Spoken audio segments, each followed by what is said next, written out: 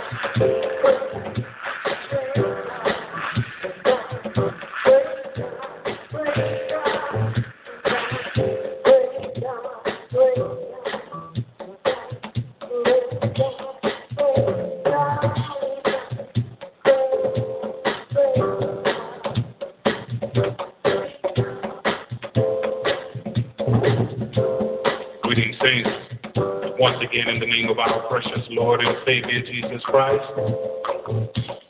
I'm Apostle Robert Bryant, pastor of the Christian Center Church, Kinston, North Carolina, USA.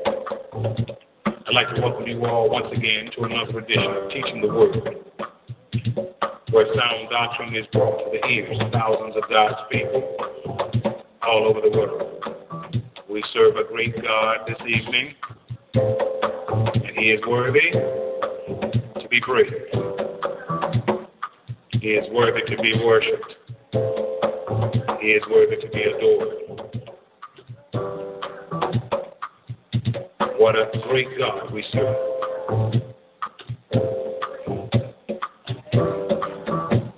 We just want to thank you this evening, Lord.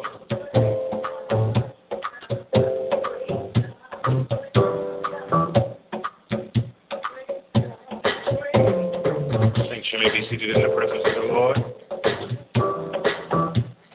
What a great God we serve. We serve. What a great God, what a great God, what a great God we serve. Heaven and earth adore him. Angels bow before him. He's a great God. Great God, he's a great God. Oh,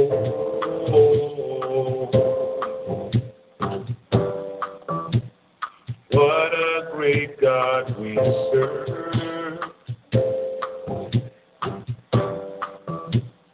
What a great God we serve.